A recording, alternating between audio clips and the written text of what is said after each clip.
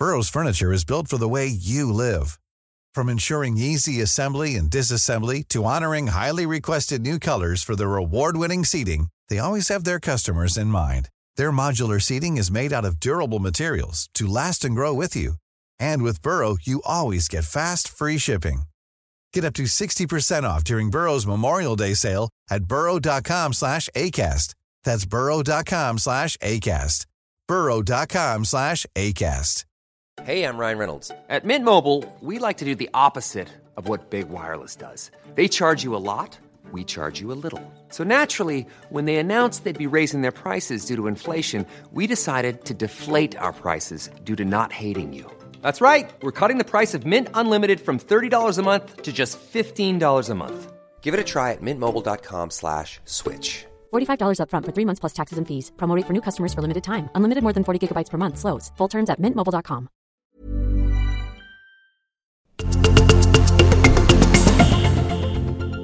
$307. Det var nummerlappen på den som stod högst upp på den mest ikoniska, får man säga, prispall någonsin. Tommy Smith, 307 alltså. Efter 200 meter i Mexico City med högra armen uppsträckt. På tredje plats John Carlos med vänster arm dito. Mer om det i avsnitt 84. Tackar. Det hette ju I Have a Dream. Tidernas äldsta kvinnliga deltagare i ett olympiskt spel är Anne Abernathy som tävlar för amerikanska Jungfruöarna i rodel. Det var vid OS i Salt Lake City 2002 som hon var 48 år och 307 dagar. 307 medaljer i sommar-OS har Rumänien tagit inför de nu pågående spelen i Tokyo. Något överraskande möjligen är Rumänien 15:e bästa nation i medaljräkning. 307 kilo, kinesen Longs världsrekord i tyngdlyftning inom 56-kilosklassen från förra sommar-OS i Rio när man räknar ihop resultaten i ryck och stöt. 307 homeruns. Det är rekordet för ett lag under en säsong i Major League Baseball, MLB. Rekordet satte säsongen 19 av Minnesota Twins. 307 förluster i dubbel åkte Jonas Björkman på. Ja, det låter ju inte så bra, men faktum är att mer än dubbelt så många gånger så hade han anledning att fira dubbelsegrar med Brysselsteget. Jonas Björkman som var med i Sporthuset, avsnitt 161. Och så några fotbollsnotiser. Francesco Totti gjorde, för dagen passande då, totalt 307 mål för sitt älskade Roma. Och Malmö FFs främste fotbollsspelare genom tiderna. Vem är det? Ja, en något äldre publik tvekar nog inte om att Bosse Larsson är svaret på frågan. Antal matcher för MFF? Ja, det är 307. Säsongen 2000-2001 så vann Liverpool såväl Liga Cup som FA Cup och UEFA Cup. Tränare, fransmannen Gérard Houllier, som gick bort för ett halvår sedan. Houllier var ansvarig tränare för Liverpool i 307 matcher. Och här är då avsnitt nummer 307 av Sporthuset med Lasse Granqvist och Tommy Åström.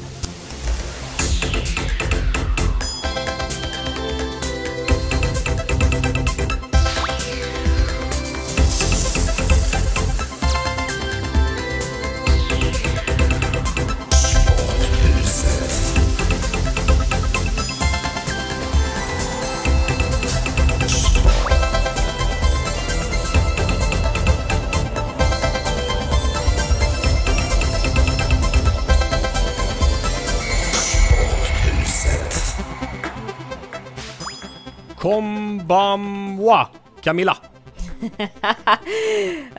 Konnichiwa. Ja, precis. Det passar bra för att det är dagtid här i Sverige där du och jag, Lasse, sitter i, och då är det konnichiwa som gäller. Och det är kväll hos dig, då är det konbanwa.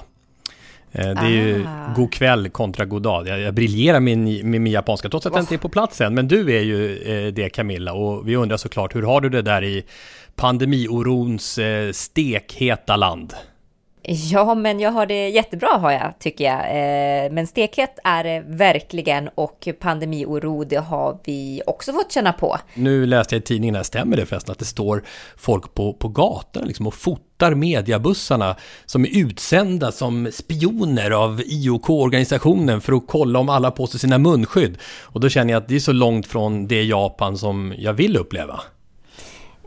Och jag har inte sett några fotografer, måste jag säga, men jag blev ju lite nervös när jag läste den där texten som ju du också läste, och det går någon historia på kontoret om att det är någon som ska ha blivit hemskickad efter att ha blivit fotad. Men jag ska ärligt erkänna att jag hissade upp mitt munskydd lite bättre efter att jag läst den här krönikan och fått höra den här historien. Men frågan är vad som händer, för nu är det så här, jag ska ju åka då, jag kommer precis ha landat i Japan när det här avsnittet kommer ut. Så då är frågan om vad jag kommer till för väder, om jag överhuvudtaget kan landa. Det återstår att se med tanke på den här, vad heter det, Nepartak, tropisk storm som var, från början var det en, de tror att det var en, jag har läst på lite faktiskt, cyklon och tyfon, det är samma sak. Ja, okay. Det är bara att det benämns olika i olika länder. Delar av världen.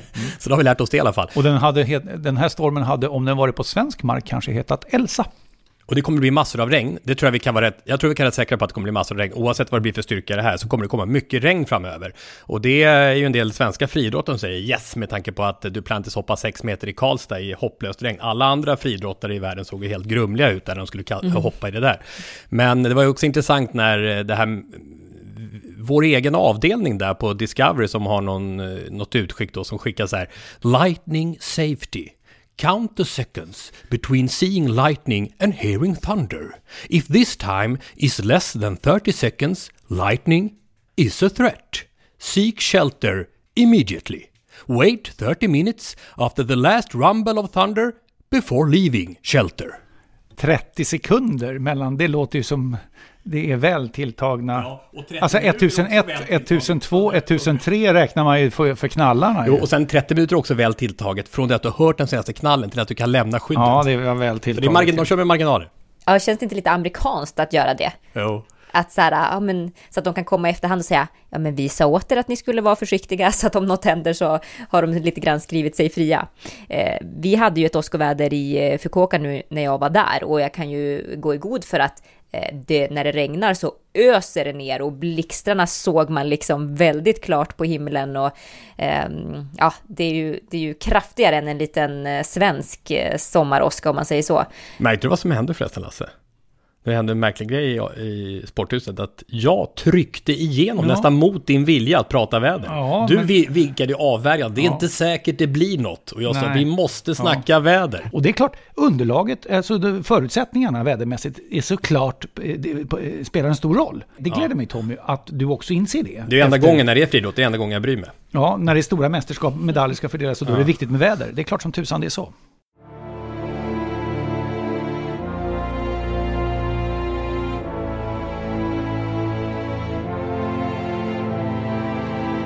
You did what you did to me. Now it's history I see. Here's my comeback on the road again. Things will happen when they can. I will wait for my man tonight. It's easy when you're big in Japan. Big in Japan tonight. Big in Japan, big tonight. It's easy when you're big in Japan. Big in Japan tonight.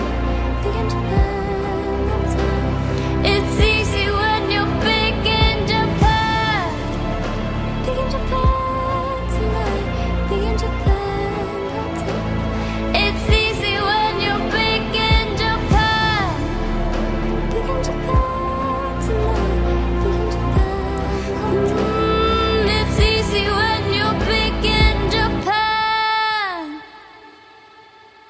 Sporthusets egen OS-jingel. Helt producerad utav oss. Vad sägs om det? Och det är bra gjort, måste jag säga. Du ställde rösten på ett fint sätt. Jag tyckte det lät som Jolina, men jag hade fel. Det var Jolina, ja. Ja, det var det, ja. Ihop med Isak Söderberg. Båda skolade på Rytmus musikgymnasium. Jolina har ju nu tagit studenten och hoppar ut i världen som en blivande stjärna, hoppas vi. Ja, lycka till. Grymt duktiga. Vad tyckte du om den gamla Alphaville-låten i ny tappning, Camilla? Big in Japan. Ja, men den var ju betydligt bättre i den nyare tappningen. Jag fick lite gåshud där, måste jag säga.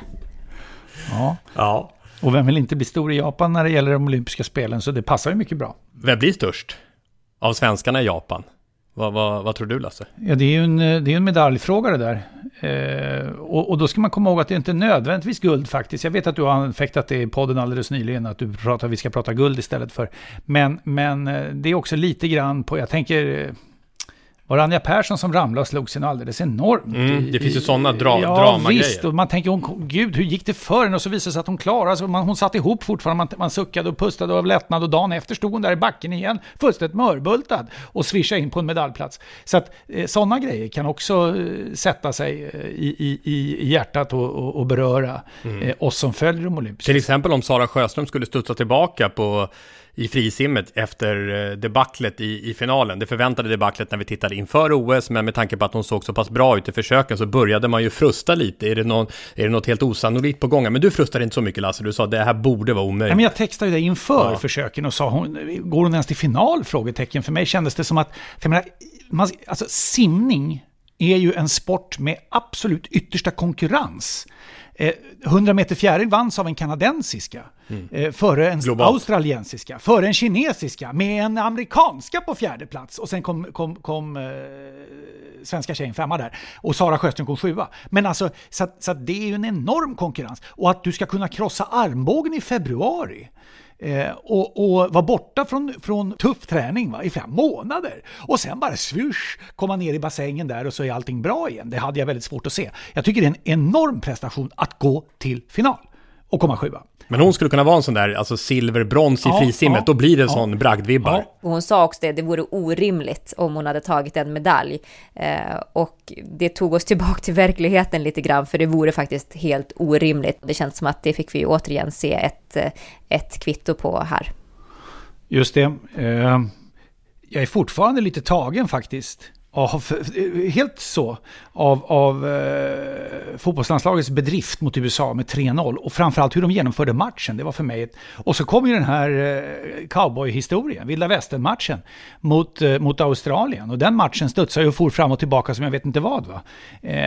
Och ändå att kunna prestera att ge 4 mål i en sån match, det ger ändå ett styrkebesked fast det var darrigt. Så att jag ser fram emot fortsättningen. Mitt guldtips darrar lite, eller? Alltså, för jag tänker på, jag har lite dåligt samvete att jag inte tog med lagen mer. Alltså både handbollslandslag och fotbollslandslag, för jag pratade ju guld. Men här verkar det nu torna upp sig guldmöjligheter. Jag hade ju lista förra veckan, eller om det var förra i podden, och kanske borde tagit med de här lagen, för det kan ju bli lag-eufori där. Ja, utslagsmatcher är en helt annan sak. Vi såg Sverige förlora mot Ukraina i en match. Fråga svenska JVM-laget ishockey. Ja, absolut. Men alltså, så att du kan helt plötsligt i en kvartsfinal få ett elände. Och med lite otur, du har någon i ribban, någon i stolpen, tänk Emil Forsberg mot Ukraina, och en dålig markering på slutet, tänk Ukrainas segermål i 120. Ja, då är du borta. Så att, och samma sak med handbollen. Det är så många matcher på vägen fram. Det är så många moment som ska hända och ske. Men det är klart som bara den att det finns medaljförhoppningar. Och finns det så finns det förhoppningar om det finaste. Jag tror inte heller att till exempel fotbollsdamerna faktiskt själva springer iväg, utan de är nog medvetna om vilket jobb som är kvar att göra. Och de rapporter man får, inte minst då från våran fotbollsexpert Irma Helin, är ju just att det är många bra huvuden i den truppen, och också en väldigt bra sammanhållning som de har under Peter Gerhardsson. Jag har ju själv träffat Peter i många gånger när han var tränare för Häcken i Allsvenskan. Och är det något som han känns som att han kan, så är det verkligen att bygga en bra grupp. Så att det tror jag att de kommer att vinna mycket på. Sen om det räcker ända hela vägen till guld, ja, det får man ju bara hoppas. Men som sagt, vi har ju en bit kvar. Jo, men det är klart att kommer du till turneringen som så att säga regerande silvermedaljörer, de tog ju silver i Rio, och dessutom besegrar USA på det sättet, så vore det märkligt om man inte pratar med stora bokstäver. Men grejen är, bara för det du stryker under här, Camilla, som jag tycker är viktigt, nämligen att laget sa att visst, det var en kanonprestation mot USA, men vi är ju inte här för att slå USA i ett gruppspel. Utan vi är ju här av helt andra skäl. Och just den mentala målbilden över att vi ska någon annanstans. Och jag är helt inne på det, att det är Svartbäckens ros, tänkte jag säga, men Svartbäcken var från början i Uppland. Peter Gerhardsson, han har verkligen den blicken. Verkligen det lugnet. Och också den mentala balansen att signalera vart laget ska någonstans. Det ska bli oerhört spännande att följa. It's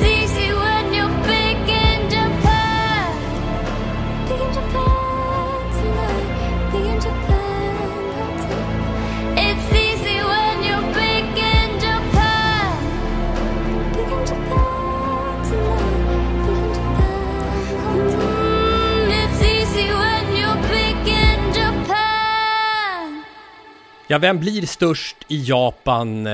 Nu börjar OS-friidrotten. Camilla Enström är oss ifrån Tokyo och jag är på väg dit för att möta upp med dig, Camilla. Och vi har ju då framförallt 2 tidpunkter som vi verkligen vill rekommendera till svenska folket. Det handlar om nu på söndag klockan 13.00 herrarnas diskusfinal. Vi pratar svensk tid här alltså. 13.00 herrarnas diskusfinal med Daniel Ståhl som guldfavorit. Och sen 2 dagar efter det, tisdag 12.30 lunchtid, tisdag 12.30 herrarnas stavhoppsfinal med Armand Duplantis. Det är ingen tvekan om att det är de 2 stora namnen. Det har utkristalliserat sig mer och mer under säsongen att de här 2 är ju helt i en egen klass. Alltså pratar man om att Sverige har en ny gyllene generation så det är en gyllene duo. Ja, men så är det definitivt, och det talar väl sitt tydliga språk om man tittar på statistiken. Om man tittar på de hopp som Mondo har gjort och om man tittar på de kast i tävlingar som Ståhl har gjort, så är de båda ettor. De är liksom de har kastat längst, de har hoppat högst och de har gjort det flest gånger.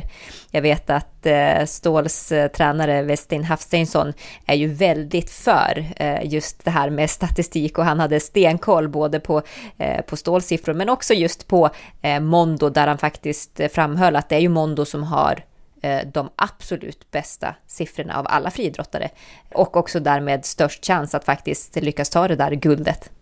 Men hoppar vi över till den internationella sidan, för det är ju det som är en stor del av det som väntar här, så är det alltså världsrekord-eufori just nu i friidrotten. Det händer spektakulära saker. Det kan bli det olympiska spel i modern tid där vi får flest världsrekord, om nu inte monsunregnen stoppar det. Vi har ju Karsten Warholm förstås på 400 meter häck. Gå upp tidigt tisdag morgon. Det blir en lång dag på tisdag. Om det går upp, du ställer klockan på 05.20, Lasse. Uteslutet. 05.20. Och sen så slår du på lite lätt bara och tittar upp. Blir det världsrekord för Warholm 05.20. Och sen säger du, världsrekord. Och sen kan du slumra om. Och sen somnar aldrig om. Nej. Det är det som är problemet. Och sen kan du ta lång vila ligga kvar i bingen till lunchtid, för då kommer Duplantis. Ja. Men så där har vi några grejer. Men sen kan vi rada upp dem snabb guide då kring världsrekordmöjligheterna bara. Men alltså, men då får du, men då kräver jag en lista, ser du. Ja, du måste ha en lista. Jag orkar inte fler listor. Jo. Vi tittar bara på Martin Söberg och drar igång den jingeln, men innan han gör det bara så, det kan alltså vara alltså Karsten Warholm på 400 häck. Ja, och så löpningsblå band kan alltså gå till Norge. Så det vill ju till att de här teknikgrenarna dansar in på svenska pluskontot.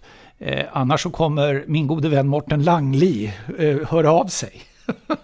Ja. Han som jag är hästägare tillsammans med. Ja. Nu kommer en lista. Alltså det ska vara realistiska världsrekordmöjligheter under OS. I ordning underifrån upp. Ja, hur många? Vi tar 5 då. Det blir 5 världsrekord blir det väl? Ja, det kan bli 5. Det kan bli 5. Okej, de 5 mest realistiska världsrekorden vid de olympiska friidrottstävlingarna i Tokyo 2021.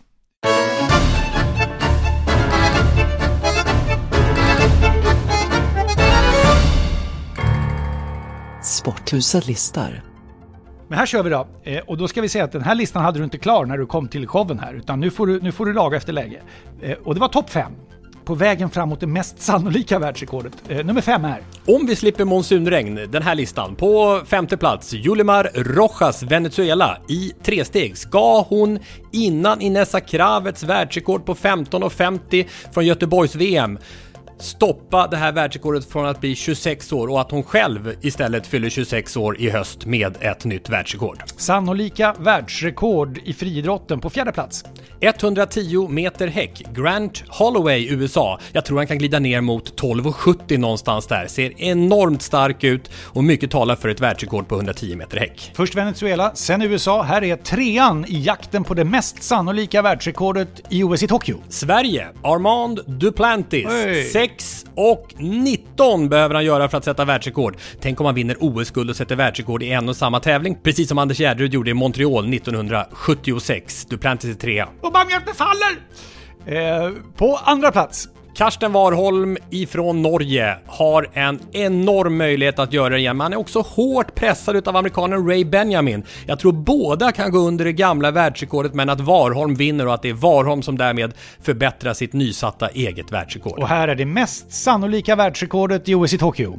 Det kommer på damernas 400 meter häck. Hon är amerikanska och heter Sydney McLaughlin och har ju redan satt världsrekord den här sommaren och nu kan det bli en ny monstertid. En bra bit under 52 sekunder. McLaughlin tror jag är den absolut största världsrekordchansen. Nej, men det är ju kittlande såklart att möjligheten att kunna få se inte bara 1 utan då 5, kanske till och med något fler världsrekord under detta olympiska spel. Och jag håller nog med dig, Tommy. Jag är väldigt spänd på damernas 400 meter häck. Och det finns fler chanser. Alltså 5 det är ju mer än på mängder utav OS, men det finns Kraus Rykula som har satt världsrekord, alltså slagit ett gammalt rekord från 1990. Mahutchik i höjd från Ukraina, hon närmar sig Kostadinovas 2.09 och det här har gjort att alla undrar, vad är det som händer? Är det skorna? Det är ju till och med Seppelt, dopningsjournalisten, den tyska. Aha. Han är ju på jakt också efter att det har varit för dåligt med dopningstester under pandemin. Och nu testas det ju hejvilt såklart, men att man då under en uppbyggnadsperiod så var det ju i princip inga tester under pandemin. Så han har ju satt en strålkastare på det. Är det därför det är så fruktansvärt bra? För det är sånt lyft i världsfriidrotten. Så alla söker förklaringar, kanske bara, som vi varit inne på i Sporthuset, de har fått återhämtning och inte hållit på och gnuggat så mycket, inte dragit på sig skador och kunnat ladda för OS. Jag vet inte, men helt klart så är det en enormt hög nivå. Det finns ett problem bara, och det är herrarnas 100 meter, stendött. Aha. Hårda bud. Jag kommer tillbaka till herrarnas 100 meter faktiskt i olycksdokumentet i det här programmet, för där var det verkligen två som inte ens kom till start i kvalificeringsloppen. Det var de två som slog som vem som skulle slå världsrekordet. För grejen är att jag har aldrig varit med om ett mästerskap, bevakat allting nästan sedan slutet av 90-talet, där det är så profillöst på 100 meter. Det är ett stort gigantiskt hål efter Usain Bolt. Jag ser inga profiler, annars vimlar av profiler i friidrotten, men det som har varit den stora strålglansen, 100 meterfinalen, vem är världens snabbaste man? Det är inte vad det har varit i det här olympiska spelet. Fast där kommer jag kolla. Du gör det ändå. Där sätter jag klockan på. Det springer vilka som springer. 100 meters final dam, 100 meters final herr. Det är för mig absolut nödvändigt att kolla på.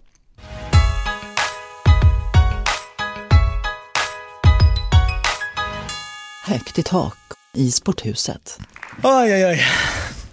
Tack till alla som röstade på mig. Svenska folket. Jag är så tacksam för er. Jag känner mig så välkommen i Sverige. Och jag också gör er stolta. Tack. Sveriges mest populära idrottare 2020, Armand Duplantis. Nu har han förväntningar på sig som innebär att om folk slår på nyhetssändningen och får höra att det blir silver för Duplantis, kommer resonera som, alltså, silver? Vad gick fel då? Och det är en enorm press att sätta på vilken atlet som helst, ens på någon som har varit i olympiska spel tidigare. Här blir en helt ny kravbild och det gör hela tävlingsmomentet i de här teknikerna så oerhört fascinerande. Ja, men det är roligt att du tar upp det där, Lasse, för att jag satt ju ner med Mondo Duplantis under förlägret i Fukuoka och då frågade jag faktiskt honom just lite grann om pressen. Och han såg inte så bekymrad ut av det, utan han pratade mer om vilken enorm dröm det skulle vara att få ta ett OS-guld, något han har liksom fantiserat om sedan han bara var några år gammal. Och jag frågade också hans pappa om de hade hjälp av någon idrottspsykolog. För en kille bara strax över 20 år så är det ju såklart en enorm press att bära hela svenska folkets förväntningar om att leverera ett OS-guld i det första OS-et man gör.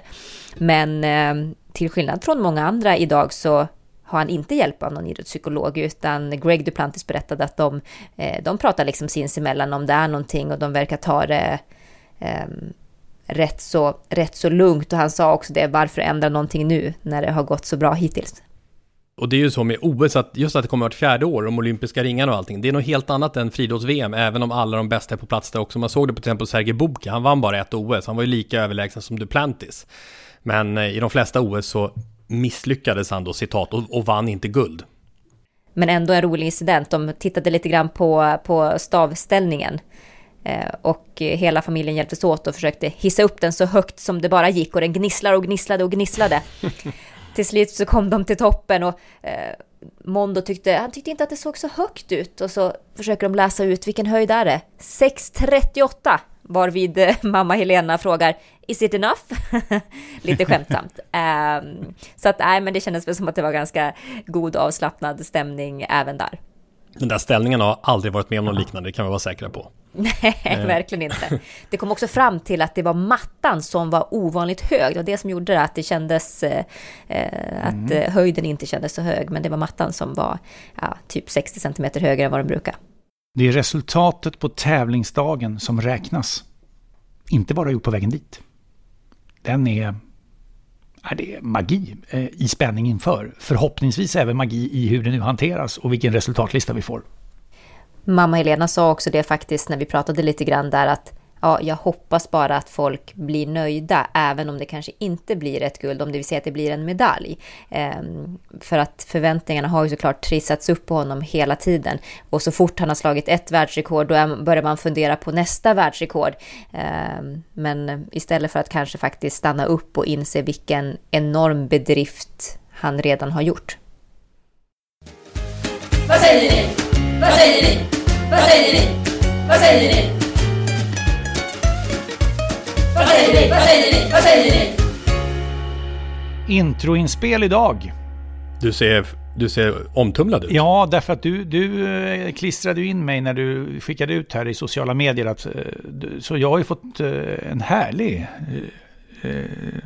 positiv reaktion i min inbox i sociala medier, heter det så? I min notiserna. Sporthuset på Twitter, och det här gick också direkt till Lasse Granqvist som administrerade det hela. Ja, och det gjorde jag med hjälp av Erik Dahlberg, Fredrik Norrström, Jesper Lingemyr, Åsa Johansson, Martin Paulsson, Elsa Wikström och Jörgen Eksvärd, som alla var en del utav introt till detta avsnitt nummer 307.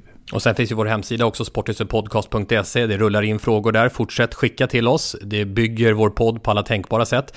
Och sen en svår men viktig lyssnarfråga. Det här är intressant. Det är ett svårt ämne. Från Erik Åkerström. Vad säger ni om att tyngdlyftaren Laurel Hubbard blev den första transpersonen i OS-historien här i Tokyo, så blir hon det. Påminner ju om när idrottare kommer tillbaka från en dopningsavstängning med de fördelar man kan dra nytta av från tidigare träning. Jag tycker ändå att så länge kraven uppfylls är Laurel med och tävlar på lika villkor som alla andra, varpå ingen skugga ska falla över henne, säger Erik. Och bakgrunden är alltså att Laurel Hubbard tävlar i damernas 87-kilosklass i tyngdlyftning och föddes i en manlig kropp men korrigerade kön till kvinna i 30-årsåldern. Tävlade tidigare som man, men fick sen tillåtelse att börja tävla med damerna sen hon visat tillräckligt låga testosteronnivåer, alltså medicinerats ner enligt de regler som finns från internationella olympiska kommittén. Och det här har ifrågasatt beslutet att hon får tävla. Många har hyllat och många har frågat. Kritikerna menar att IOK inte tar hänsyn till vad man anser är fördelar efter att ha genomgått puberteten som man, och det är flera konkurrenter som har varit kritiska. Vad tänker du om det här, Camilla? Jag tycker att det är en oerhört svår fråga, för å ena sidan så applåderar man ju att en transperson faktiskt kan delta och få tävla i ett OS, och det känns ju verkligen på tiden. Å andra sidan så är det ju inte helt enkelt då om den personen kanske faktiskt har fördelar från att ha fötts i en manskropp. Vi vet också sen tidigare flera kvinnor, Semenya inte minst, och även nu till detta OS, som inte får tävla för att de har för höga testosteronnivåer som de har fötts med. De har inte gjort någonting. De har fötts med dem. Det är två unga namibiska löpare som på 400 meter framförallt som har blivit stoppade på samma sätt som Semenya då. Och de får inte tävla då fastän de inte har gjort någonting fel. Så att på ett personligt plan tycker jag att det är helt rätt att hon får tävla. På ett sportsligt plan så är det klart att det finns lite att fundera över. Medicinsk expertis behövs. Jag tittar på dig och undrar om Arne Ljungqvist är på väg in genom dörren. För det är någonting liknande, och då menar jag inte antidopningsarbetet utan den medicinska grundkompetensen. Vi pratar ju om testosteronnivåer och vad som då är lägsta nivån då som man ska komma under och medicineras ner under då för att kunna få tävla. Vänder man på det så kan man säga så här att nej, transpersoner får inte vara med. Är du född som man så är det som gäller resten av ditt liv. Och att du har bytt kön som 30-åring, det bryr vi oss inte om. Utan du är stämplad nu. Sätt dig där borta och var stämplad. Känns inte rätt. Jag tycker det är bra att man ändå öppnar och ger möjligheten, precis som Camilla säger. Men det måste vara medicinska nivåer, medicinskt ställningstagande i grund och botten. Känsloaspekterna får komma i det här sammanhanget på bana 2. Ja, men problemet är ju här och nu så kan man nog slå fast lite vilken testosteronnivå man har nytta av.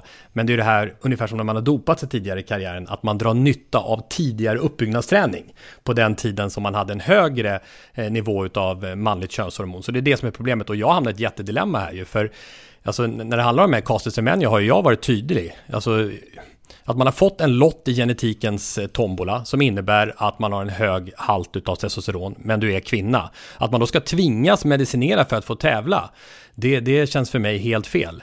Och då, om man då ska jämföra det med att aktivt byta kön från man till kvinna, vilket åtminstone teoretiskt då skulle kunna sättas i system om man är konspiratoriskt, av oetiska krafter som en slags dopning för att nå idrottsliga framgångar. Vi gör om dig till kvinna, är det okej? Alltså i vissa tveksamma organisationer och länder. Men jag landar fruktansvärd tanke. Ja, exakt, en fruktansvärd tanke. Men jag landar nog ändå i att, ungefär som du Lasse, att i grundläget, den som byter kön från man till kvinna och upplever ju också att den egentligen är född som kvinna och därför bör ha rätt att tävla som kvinna efter nermedicinering. Men den svåra knäckfrågan, hur säkerställa ett rättvist idrottande? Och vad är? Den frågan har vi varit inne på i tidigare andra sammanhang. Vad är rättvist? Jag är olyckan, olyckan. Olyckan.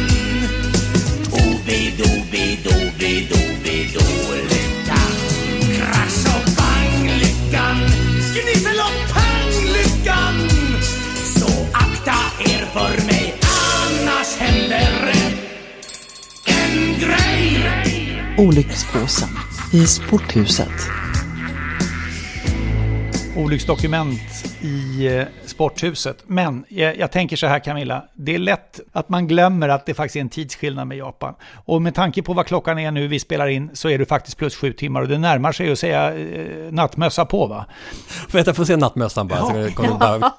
Jag ska plocka fram den här. Vänta då. Men nu säger vi god natt. Vad heter det på japanska? Sayonara. Sayonara. Sayonara. Sayonara. Sov så gott om så till dig, ungefär 7 timmar. Olycksdokument här strax. Ja.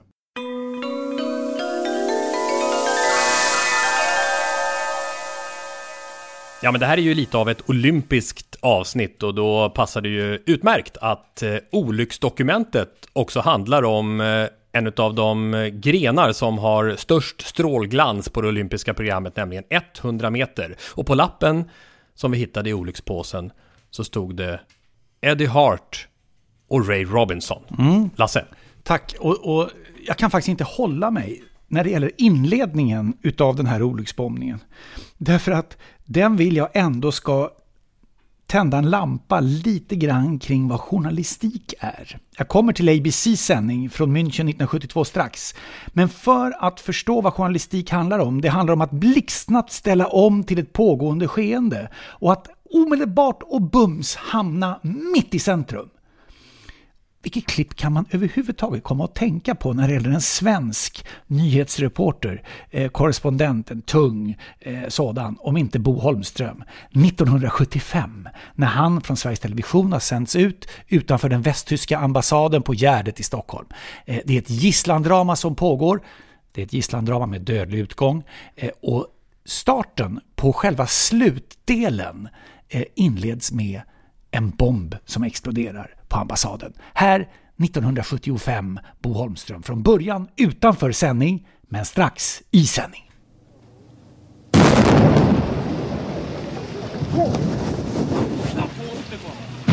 Lägg ut!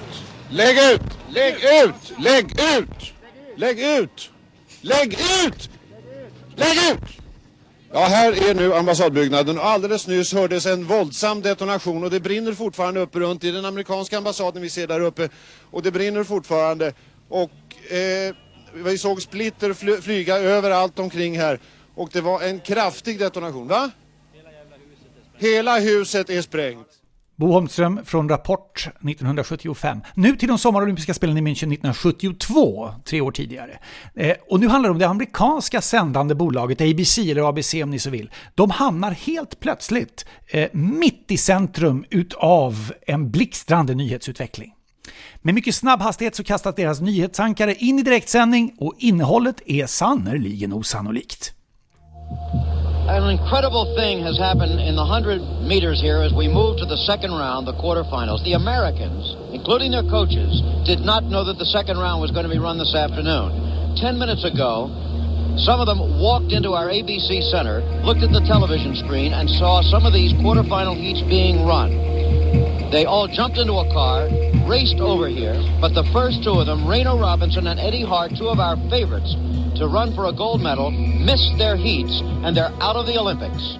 De 2 förhandsfavoriterna till att bli världens snabbaste människa är båda amerikaner. Eddie Hart och Ray Robinson. De ska tävla och tävlar på 100 meter.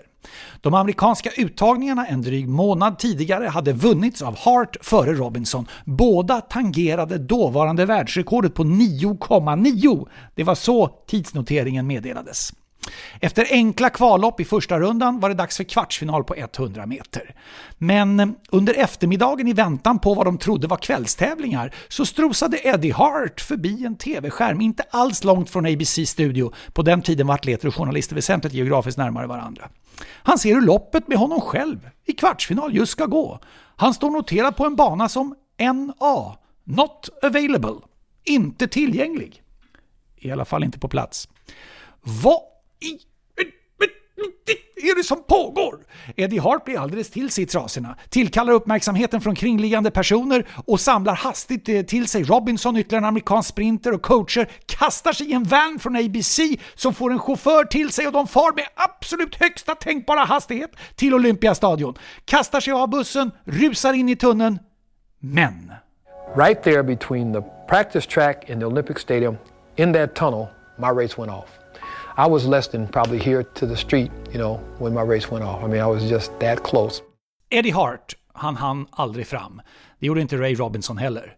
De båda förhandsfavoriterna missade sina respektive kvartsfinal hit. De var not available och diskvalificerades.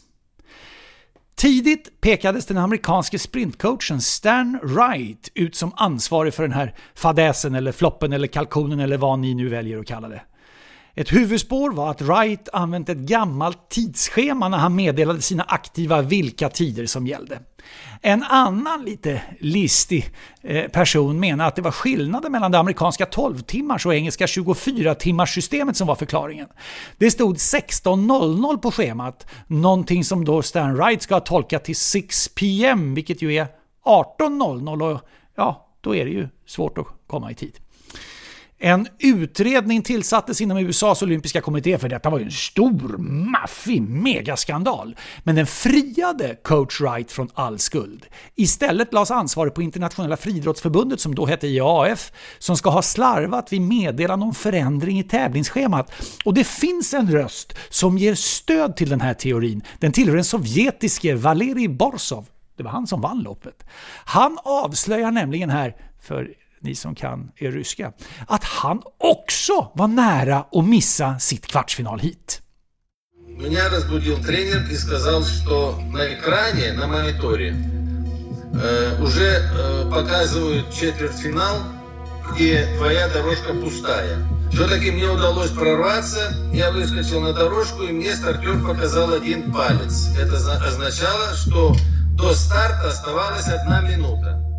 Valerij Borsov säger att min coach kom till mig och berättade att min startplats är tom. Jag rusade in på stadion för jag var där då. En funktionär höll upp ett finger i luften för att påvisa att det blott var 1 enda minut till start. Nu hade du tur, du hinner. Några ytterligare samtida iakttagelser ifrån dessa olympiska spel 1972.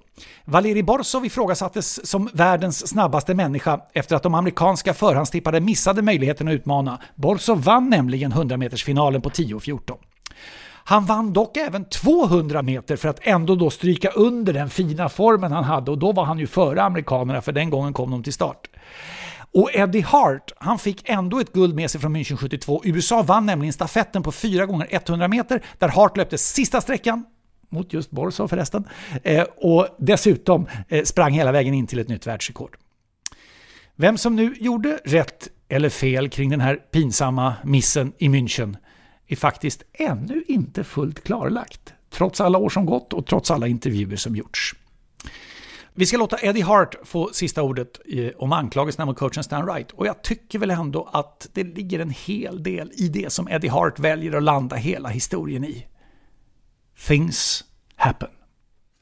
That was the #1 news in the world. And the one thing that I told Stan Wright is that, I loved him and that, we'll always be friends. What kind of friend would I be for me to throw him under the bus? I mean, things happen and it wasn't intentional. Every day, every day, every day, every day, there are strange things happening every day, every day, every day, every day, every day, there are strange things happening every day.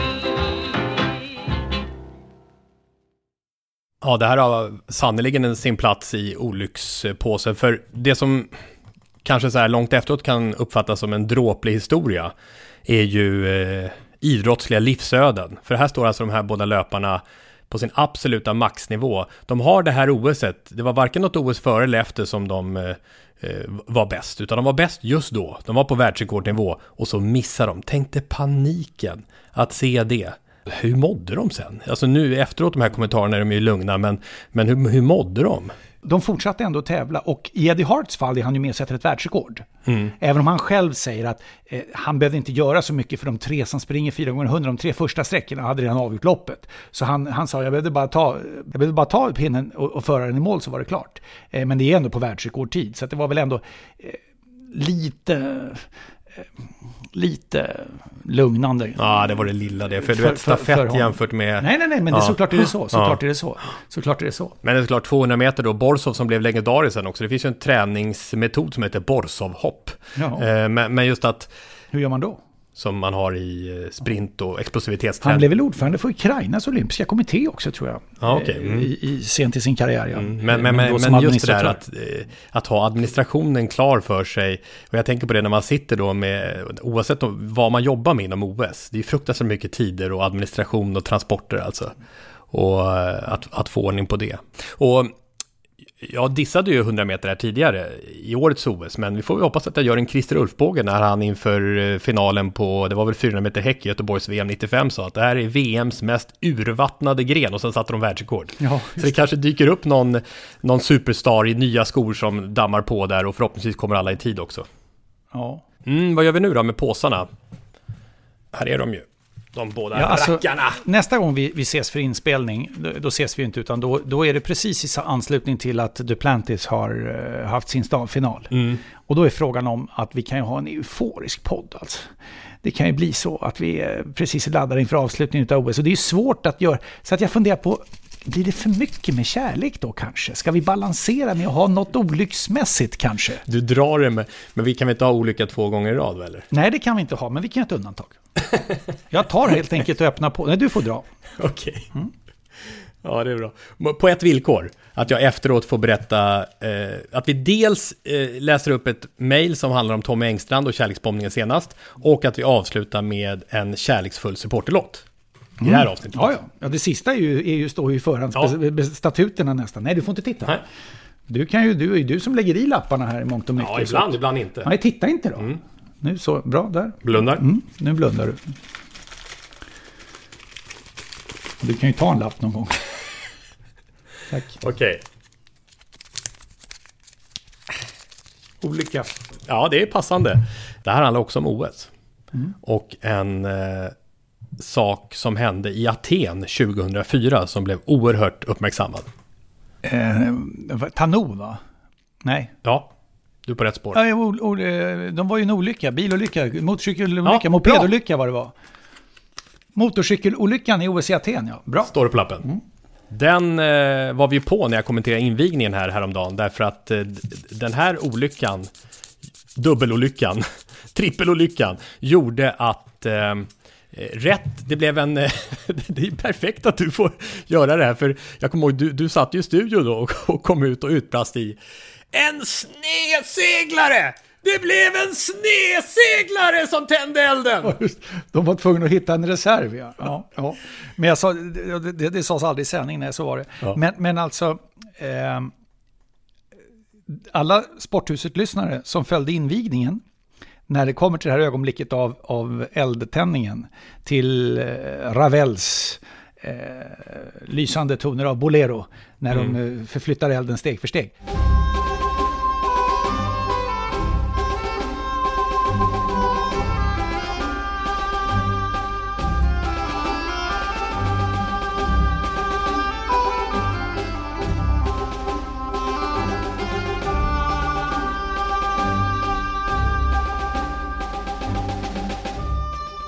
Alla hörde ju din tydliga besvikelse i rösten när ditt tips på vilka som skulle tända elden, vilket ju var vårdgivare, alltså sjukvårdsarbetande som jobbar med att ta hand om de som är sjuka och svårt sjuka i pandemins, att de skulle få tända elden. När de kom ju som nummer 3 där. Eller fackla 3 eller 4. Ja, visst, och då det är kört, tänker jag. Det är kört. Ja, visst, man hörde det på din stämma att det här kommer ju aldrig. Kommer de redan nu? De kommer redan nu. Istället blev det ju Naomi Osaka, och det tycker jag var ett utomordentligt val. Ja, men jag tror att det blev nog i samklang faktiskt av rätt många som tyckte det. Med hennes multietniska bakgrund, och det har varit viktigt för Japan att signalera det. De har ju länge varit ett ganska slutet land. Så där gick jag boom. Och vi ska också... Jag vill läsa upp det här från Per Josefsson, Radiosportens chef mellan 1986 och 1998. Han som tog över efter Tommy Engstrand som kärleksbombade senast. Han skickade till oss via sporthusetpodcast.se, Pelle. Och tack alla andra också. Jättemånga som har hört av sig, och att det har gjort så starkt intryck på... Det betyder mycket för oss ju att ni tyckte att vi nådde fram med berättelsen om Engstrand som en av de största. Och Pelle skrev det här att han hade faktiskt tårar i ögonen på slutet. Vi pratar alltså om det förra avsnittet, avsnitt 306. Allting stämde i det ni berättade, och nu känner jag att det dyker upp fler minnesbilder av Engstrand. När det gäller det klassiska referatet från VM-kvalet 85 i Tyskland, så var det egentligen ganska nära att det inte blev något alls. Alltså det här referatet när jag ger er inget hopp och så Sverige missade VM. Vi sände ju allt i P3, och det var en trång ungdomskanal på den tiden. Jag fick nobben av P3-ledningen vad gäller sändningstid. Ni sände ju redan Sveriges match, och Tyskland-Portugal kan väl inte intressera någon. Och dessutom är Sverige i princip redan klara. Man hör nästan dånandes i huvudet hur det kan ha låtit i Sveriges radiokorridorerna. När jag meddelade detta till Tommy, så sa han bara: Pelle, fixa sändningstid. Han visste vad han bad om och vem han bad om hjälp dessutom. Han visste att det kunde vara ett nyhetsvärde i den matchen som kom. Han hade helt rätt, Tommy Engstrand. Och han visste också att den som kunde ordna sändningstid var ju Pelle Josefsson. Det fanns administrativt geni, ja, Josefsson. Du hade någonting om Tommy Engstrand, och när vi pratade om det här med att han just som nyhetsperson som kopplat till Heiselstadion och det hemska som hände där, va? Passar ju bra apropå Bo Holmström också, journalistik. Att gripa tillfället. Omgående, direkt. Och det var ju då i samband med Heiselstadion-katastrofen. Radiosporten sände då en kortare sändning den kvällen. Jag tror det var en fredagkväll. Och då var det diverse lite sådana här inslag. Det var något inslag om modern femkamp och någon intervju om det och sådär. De hade lite smått och gott, och så kom det här med Heiselstadion då till de som satt i studion, och de tänkte, hur gör vi nu då? Det här verkar vara en jättegrej. Folk dör på läktarna som det ser ut, och hur gör vi med de här andra inslagen? Och då ringde Engstrand, han var chef då, och ringde och sa: Heiselstadion, ni ser vad som händer, va? Ja, vi ser, hur gör vi? Kan vi ha en rapport om det här och baka in det bland annat? Det här ska inte bakas in någonting, allt annat ska bort. Allt annat ska bort. Det ska bara handla om Heiselstadion. Jag sätter mig på cykeln och är hos er om 10 minuter. Hej! Ja. Att i det läget värdera händelseutvecklingen så som den betydelse det hade och det fick. Och dessutom var så tydlig med att det är nyhetsriktningen vi går i. Det är bra. Ja, men då är det läge att avsluta. Vi är tillbaka igen nästa vecka. Tack Jolina ihop med Isak Söderberg som gav oss ett eget jingelpaket kopplat till OS. Det var imponerande i deras Sporthuset musikstudio. Stor i Japan. Och apropå musik, har vi något? Nu kommer det som du redan har utlovat, supportersången. Och den kopplar till allsvensk fotboll och drömmen om allsvenskan faktiskt. Vi ska säga det också att vi sneglar givetvis på hur det går för de svenska lagen i kuppförsöken att nå vidare i kvalificering inte minst i Champions League för Malmö FF. Hur kommer de nå sista playoff-rundan? Vi följer allsvenska toppstriden också givetvis. Där är Djurgården och Malmö har ryckt. Va? Men här handlar det om en klubb som inte är inblandad i toppstriden. Och det handlar om Sirius och strävan efter att nå högsta nivån, högsta serien, allsvenskan. Det är från Rickard Andersson. Min låt, eller våran låt, är faktiskt låten jag förknippar med min fru och inledningen av vår relation, skriver Rickard. Vi började träffas och gå på fotboll ihop för 5 år sedan på gamla vackra Studenternas. Och då menar han verkligen gamla Studenternas med friidrottsbanor runt arenan utan kortsidor och sådär. Och de gick den vackra promenaden längs Fyrisån ihop, hand i hand till och från varje hemmamatch. Det var på den tiden när Sirius harvade på med Kim och Tolle, alltså Kim Bergstrand och Thomas Lager. Numera Djurgården som tränare. Ja. Just det, som huvudtränare i Superettan, och staden erbjöd sämsta tänkbara förutsättningar för elitfotboll. Det kändes som att någon så nära kan vara så långt bort, skriver Rickard och tänker då på allsvenskan. Men den fanns i drömmen.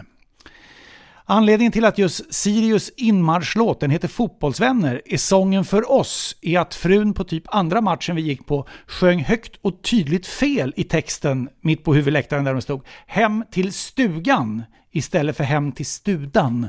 Det är smeknamnet på studenternas IP, nämligen. Det är en sak som får Rickard att le än idag. Nu är han och frun gifta och har 2 små barn och får följa det blåsvarta favoritgänget i den högsta ligan. Här är då veckans supporterlåt. Sirius inmarschlåt, Fotbollsvänner. Tack för idag. Ja, vi hörs igen om en vecka. Hej då! Jag har ett hjärta som slår tålmodigt år efter år. Drömmar om blåsvarta mål nere längs Fyrisån. Jag kommer hem igen, hem till stugan och en vän.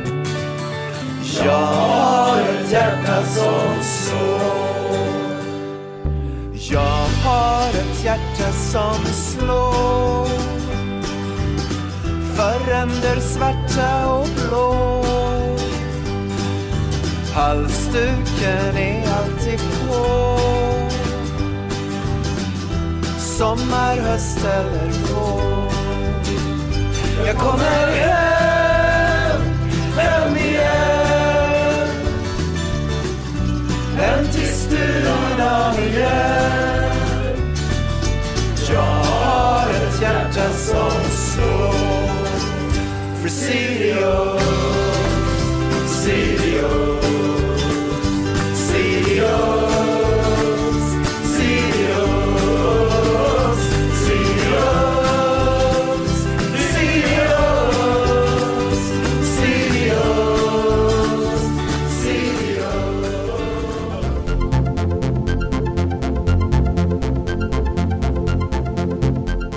Sporthuset produceras av Tommy Åström och Martin Söderberg. På webben sporthusetpodcast.se. Jinglar gjorda av sånggruppen Sonora, Patrik Åman, Jonas Jonasson och Albin Blomgren. Hörs nästa vecka, JP.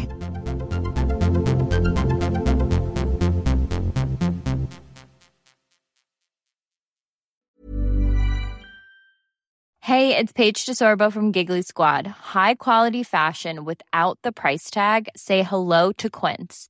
I'm snagging high-end essentials like cozy cashmere sweaters, sleek leather jackets, fine jewelry, and so much more. With Quince being 50 to 80% less than similar brands. And they partner with factories that prioritize safe, ethical, and responsible manufacturing. I love that. Luxury quality within reach. Go to quince.com/style to get free shipping and 365-day returns on your next order. Quince.com/style.